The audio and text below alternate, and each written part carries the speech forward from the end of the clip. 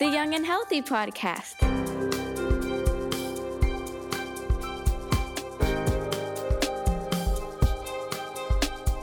You're listening to the Cincinnati Children's Young and Healthy Podcast. Hello, everyone, and welcome to the Cincinnati Children's Young and Healthy Podcast. I will be your host for today, Bo McMillan, and we have one of my favorite topics. As we approach Halloween, as scary movies are on TV, as we're getting our costumes together for parties or trick-or-treating, scary stuff is just going to be all around us. And we wanted to take a little bit of time to talk about how that affects kids psychologically. So with me today to talk through this is Shivali Sarawgi, clinical child psychologist here at Cincinnati Children's. How are you? Good. How about you? I'm doing great. This is literally my favorite subject. I'm awesome. going to warn all of our listeners, this is going to be the spookiest podcast that Young and Healthy has ever done. So just get ready. Let's do it. Shivali, typically when we record this podcast, we like to ask like an overarching question, right? Something that's going to be general that kind of leads us into the topic at large. And we have that, and we're going to get to that. Okay. But I feel like it would be inappropriate to start a spooky podcast without first asking, what's your favorite scary movie? What's my favorite scary movie? I don't watch scary movies. I watch only things that make me smile and laugh. Okay. Yeah.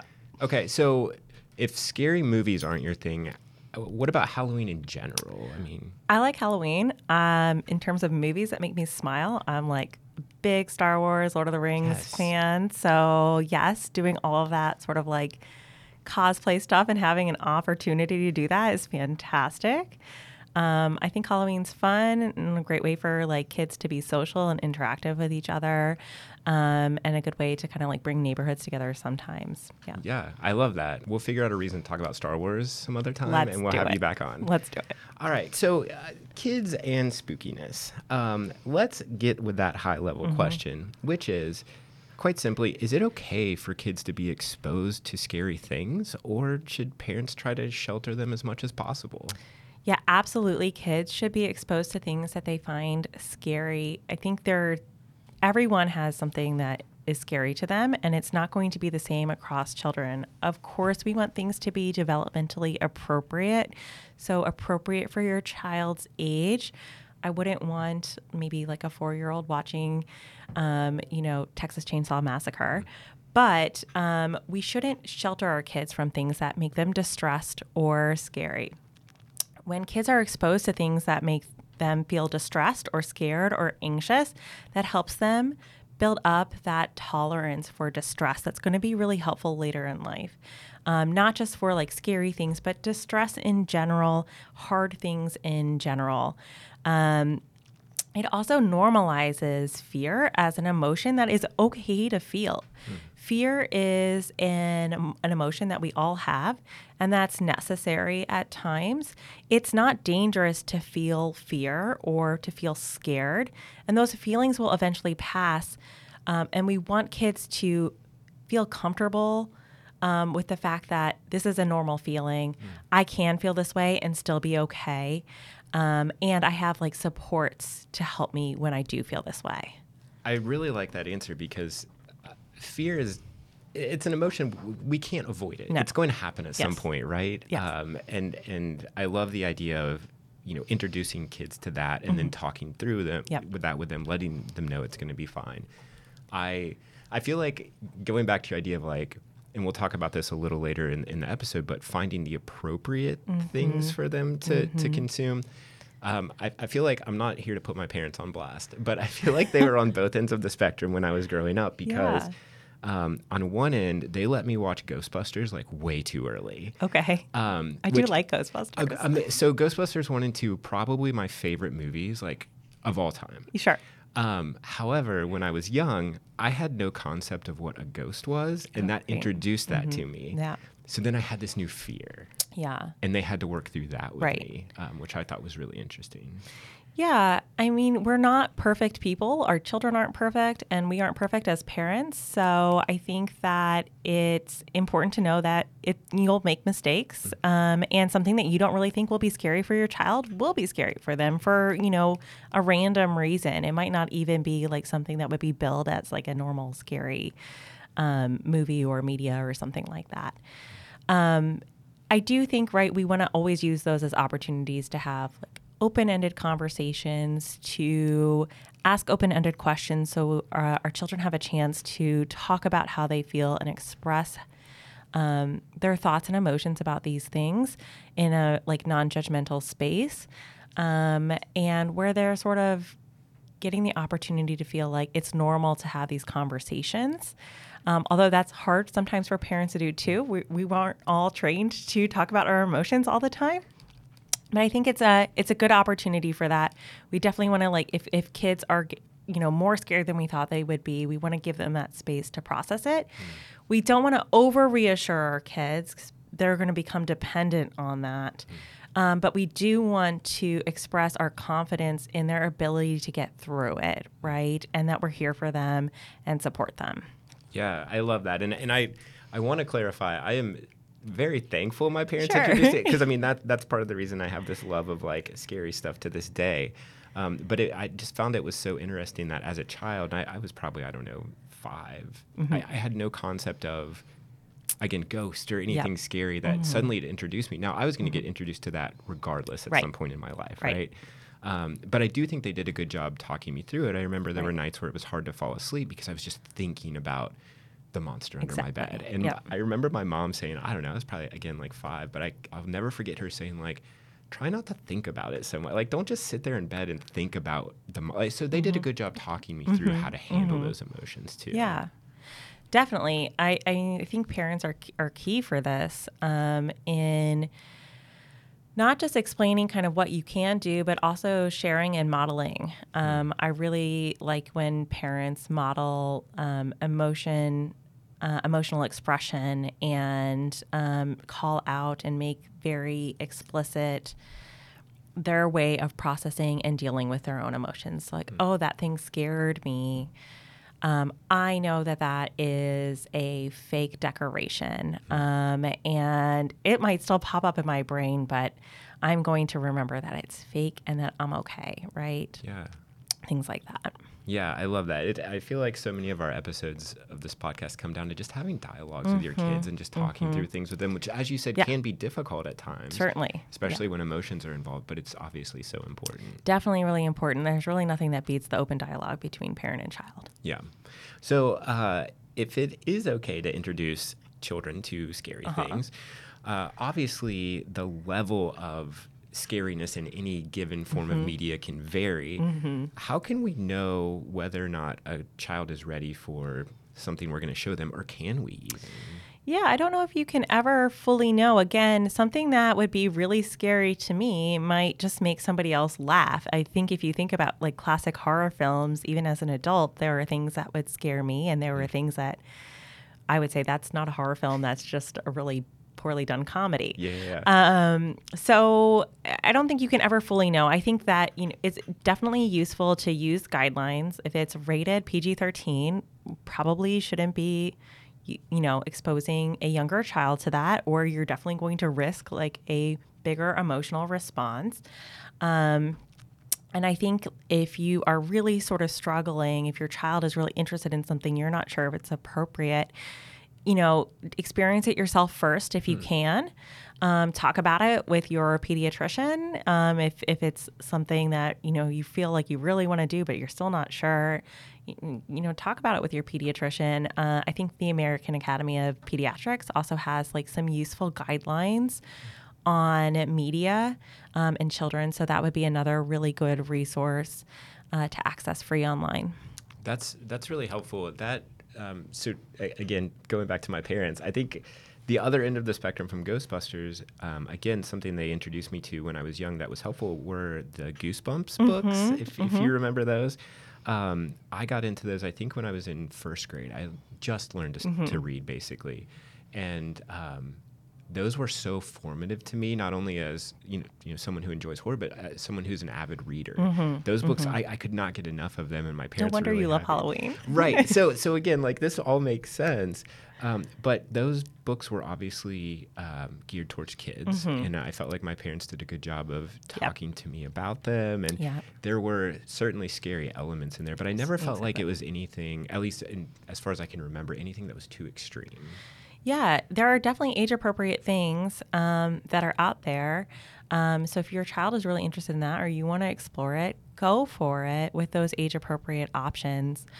I wasn't allowed to read those growing up. I was sheltered from them. I don't know if that was the best choice. Again, not to call out parents here or our own personal parents, but, I think, right, that is a great example of like, here, go ahead and read this. It's okay to feel this way. You're going to feel this way at other times, right? And this is all really normal. And we can also have a conversation about how this isn't real. And especially with younger kids who don't have that conceptualization, as you were talking about earlier with ghosts, we do want to make sure that we are helping them kind of identify reality versus that's really good. The unreal. Yeah, I think it was... I was reading an article not too long ago when Jim Henson, who created the Muppets, but then also did crazy movies like Dark Crystal, which uses these puppets that are terrifying. Yes, yeah. And they ask him about that, like, did you think about making your puppets less scary? And he's like, no, it's important for kids to experience that. Yeah. It's not a bad thing. It introduces them to them in a way that, at least, he was being careful with how we made the movie. He's like, I know this is safe, but it can introduce kids to, like, things they might not normally see, things that are so, like you said, not within reality. And, that can be easier to distinguish from what you see every day. Right. If I can get really psychology nerdy here for a second. That's why we have you here. When we do therapy for anxiety or like really big scared feelings and distress that's getting in the way regularly, our gold standard treatment is called exposure-based intervention. And it is really just sort of systematically exposing kids to things that make them feel distressed so that they can, one, learn that the expectations, the fearful expectations that they have probably aren't going to happen, right? Where we get a little bit of that reality testing.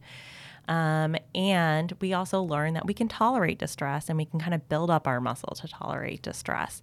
And I think all of that comes into play with scary stuff too. They're exposed to on a regular basis or scary media. Yeah, I love that. So thinking of it like a muscle that you work out. Yes, definitely. Yeah, you don't need to, strain your muscle, right? Or do things that wouldn't be like age appropriate for your muscles. But we do want to exercise it, and that's not bad. I was listening to a podcast not too long ago, and there was a guy on there talking. He had a young kid, I think around 7 or 8.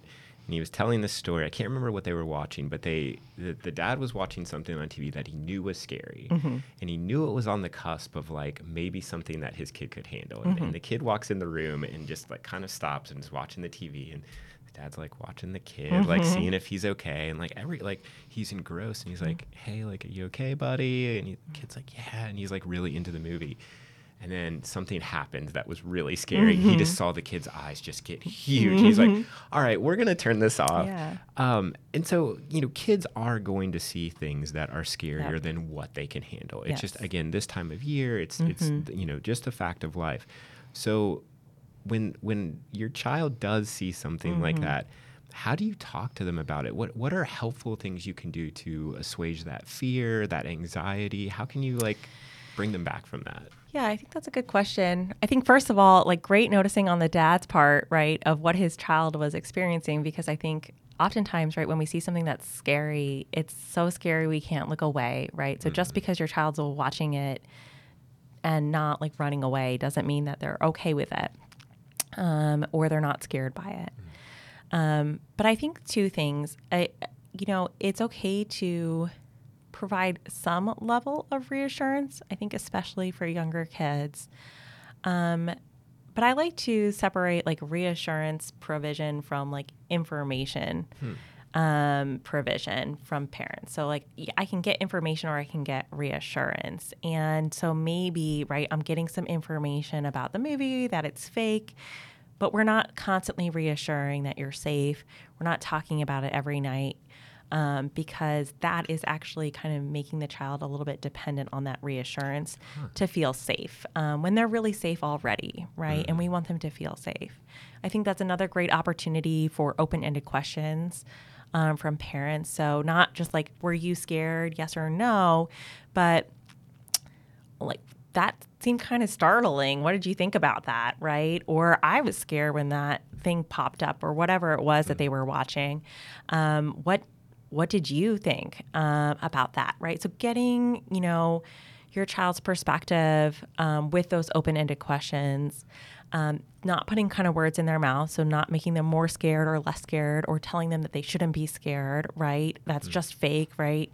Or I often got told, the bug is so much smaller than you. Why are you afraid of it? It's afraid of you. I can't explain it.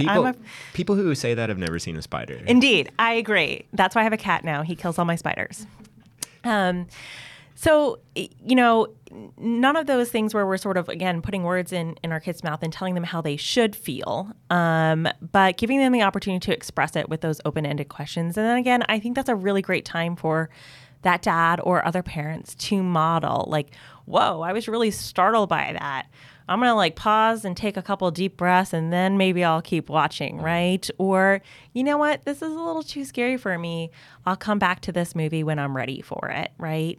Something like that. And again, kind of showing your children that there are like various healthy responses to emotions like this that they can consider, and that there's not just one right way to respond to fear. Like we just get through it and muscle through it, and every day is an episode of Fear Factor. Or, we have to avoid it at all costs because fear itself is dangerous.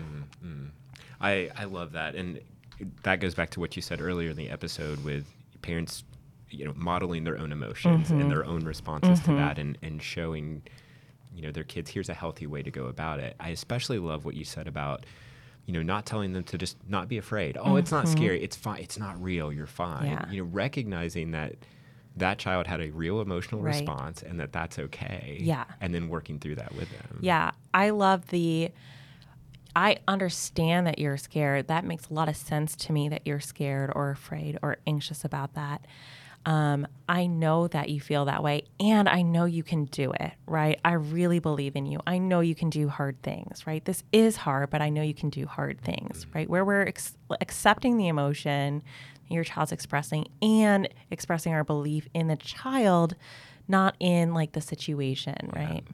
That's awesome. That's such an encouraging thing, I'm sure, too, for a kid, even outside of the topic of scariness, but just so encouraging to the kid. Definitely. And it's also, encouraging them to not keep those feelings inside the next time, because they're going to get judged for finding that spider very scary, right? Not that ever kept me from asking somebody to kill spiders growing up, but it is going to help them not feel like this is a wrong thing and I can't talk about it with mom and dad or my caregiver. Yeah, that's great. And, keeping it inside and trying to work through it yourself. This is going to come as a shocker. One of my favorite authors of all time is Stephen King. Yeah, it's a complete shocker. He had a book that came out a few decades ago called Danse Macabre, and it was kind of like a long-form essay on his thoughts of horror and what makes things scary and what audiences react to.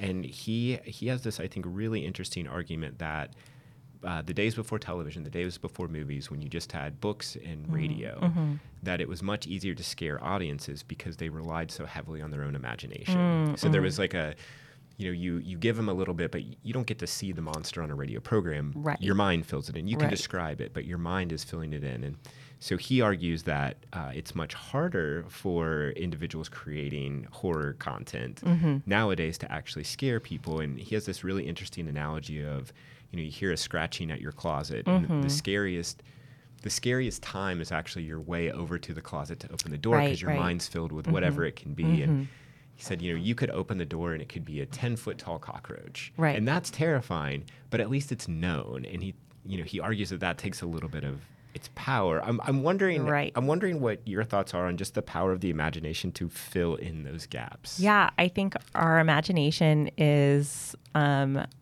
unexplainable to some degree, and definitely going to add to the anxiety. In anxiety treatment, we focus a lot on this idea of uncertainty and being able to tolerate uncertainty. And you're right, oftentimes the uncertainty about a situation, not knowing, is what makes it more anxiety provoking, more scary, more distressing than actually experiencing it. And I definitely think that's true for scary things like in the media. I definitely understand Stephen King's point there for sure. Yeah, and I think it's so interesting too, because nowadays we do have so many ways to consume things that are scary. Outside of, I guess including what we just talked about with, how much we need to use our imagination when we're consuming something. Do you see a difference in scary things affecting kids depending on the medium? So I'm thinking a movie versus like a video game that's scary. Yeah, I think that's a really good question. I'm not entirely sure what the research tells us. I do think there's some research on how violent media affects children. I think it's going to be dependent on each child. Some kids might be more scared reading a book and letting their imagination kind of run wild. I think I definitely have plenty of kids come into my office scared by something that they read as opposed to something that they saw. I think that there is probably an element, especially in role-playing games, video games, where you're sort of more immersed, where that might be a little bit more scary, or a virtual reality, where you're a little bit more immersed, where that might feel a little bit more scary and harder to dissociate yourself from that experience. But I think, the other side of the coin is I think oftentimes kids are becoming desensitized to some of these things, to some of what should feel a little bit scary, and we should be a little bit like, not avoiding, but, having healthy doses of, right? Because there's just so much access to it, like you said. It's just very available on all media platforms. And there's just so much exposure at such a young age now. And I'm sure kids are stumbling upon YouTube videos or Certainly. TikToks or things it's really easy to go down the YouTube rabbit hole. And not expect to see something scary, and then suddenly, I love scary stuff. I love video games. I cannot play scary video games. That is where my line is. VR, forget it. I would never even try it. I would never even begin to try it. But even just like a normal video game, there is something about it. I don't know whether like I'm in control of it, or like you were talking about like with an RPG, that's like a little more of a simulate. Like, I don't know if I'm just too close to it, but I know I can't do that. Yeah. And yeah, I think that, I don't know. I just wonder, like, I think it's so fascinating that you said you have kids coming in who are more scared by what they read, I guess. Yeah, it's definitely different for everyone. And for me personally, I would much rather play a scary video game, or a video game where I'm going to be more startled, than to watch a horror film.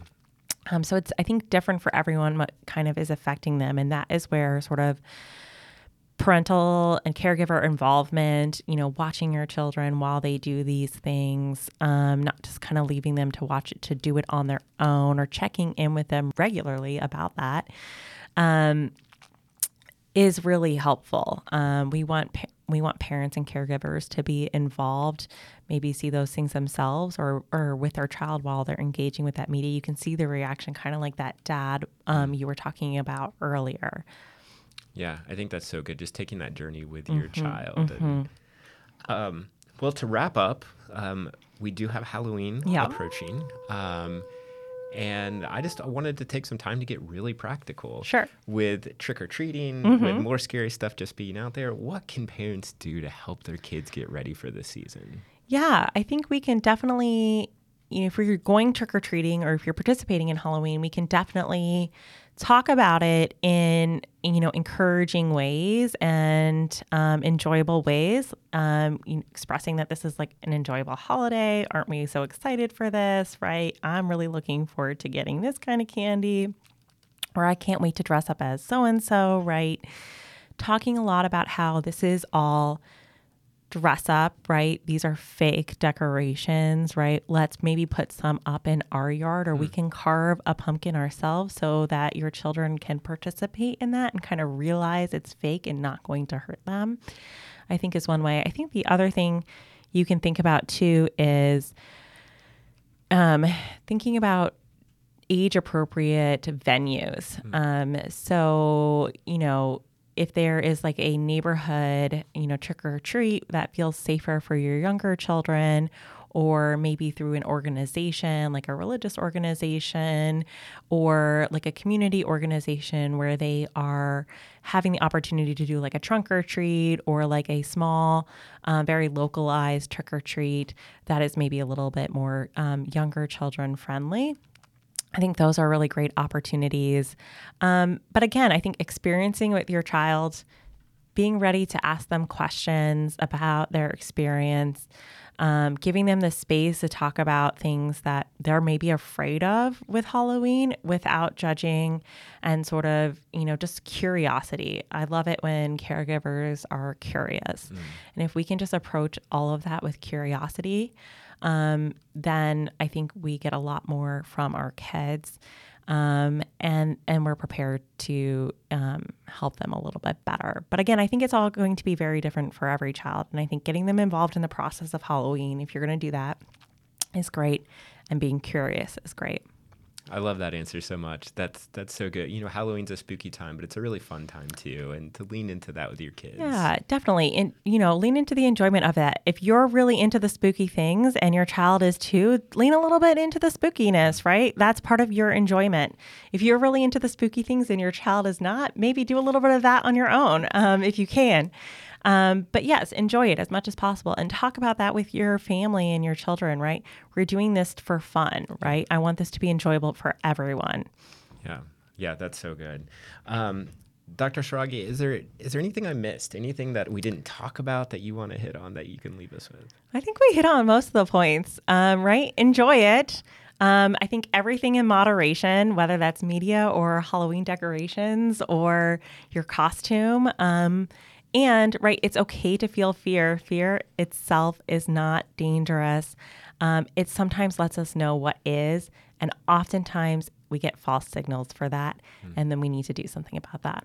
Yeah. Well, thank you so much for your time. Thank you. We're definitely going to have you back on to talk about Star Wars. Let's do it. I have not gotten that approved by the producers, but I'm going to say it on air so it's true. I mean, if you have a Star Wars episode and I'm not here, I'm going to be very upset. No, never. Don't worry.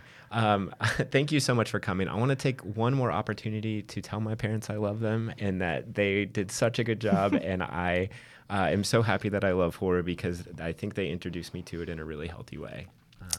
But yeah, thank you again. We'll definitely have you back. Thank you. You've been listening to the Young and Healthy Podcast. Happy Halloween.